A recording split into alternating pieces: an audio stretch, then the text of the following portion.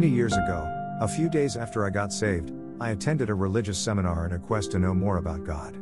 Little did I know that when you seek God, He will disclose more about you than He will about Him. I didn't know that truth is also like a clear mirror that reveals the impurities in our character, and God expects us to not forget what we look like and do something about it.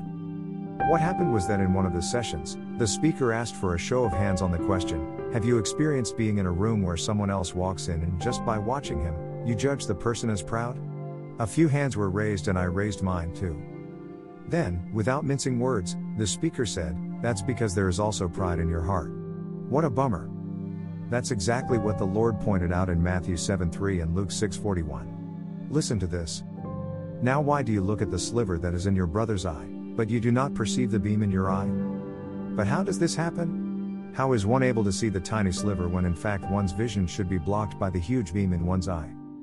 Well, it says in Proverbs 27:19, as in water face answereth to face, so the heart of man to man. It also says in Proverbs 20:27 that the spirit of man is the lamp of the Lord, searching all the inward parts of the belly. I'm not dogmatic about this, but I propose that if the heart is where a spirit resides, then we are perhaps unknowingly engaging in spirit-to-spirit communications a lot more times than we know. Could this be what we mean to say by having a heart-to-heart talk, or of having a serious and honest conversation with another? Back in my high school days, our Roman Catholic religion teacher taught us that we might observe in older couples that they seem to know what each wants or needs. He said if the wife needs a glass of water, the husband gives it to her even without talking or the woman hinting about it. He said that this was the Holy Spirit at work in their lives. Since the Bible teaches that the Holy Spirit will only dwell in the heart of a person who has repented and invited Christ in his/her heart, then this Spirit must be something else other than the Holy Spirit. I propose that what's taking place is spirit-to-spirit communications where non-verbals express feelings more than words. As a married man of 40 years, I can attest to this fact that there were so many times I anticipated what my wife would do or say. At other times we blurted out the same word or words. Sometimes I wonder if in certain instances we are actually able to read each other's thoughts when we are in the same place and talking with the same people. Could this be what we will experience in our transformed bodies in heaven, where no introductions are required between individuals? Will we recognize each other, just as the apostles recognized Elijah and Moses?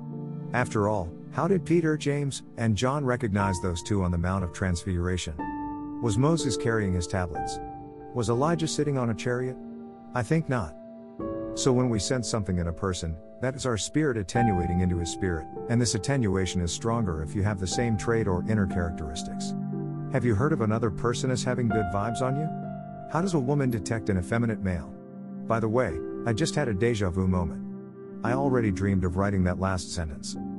So next time you have a strong negative sense on someone, look inwards by the Holy Spirit. It is possible you might have that same trait in you, possibly on a bigger scale.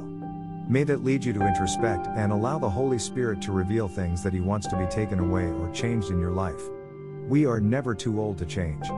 As long as we breathe on this planet, we are God's work in process.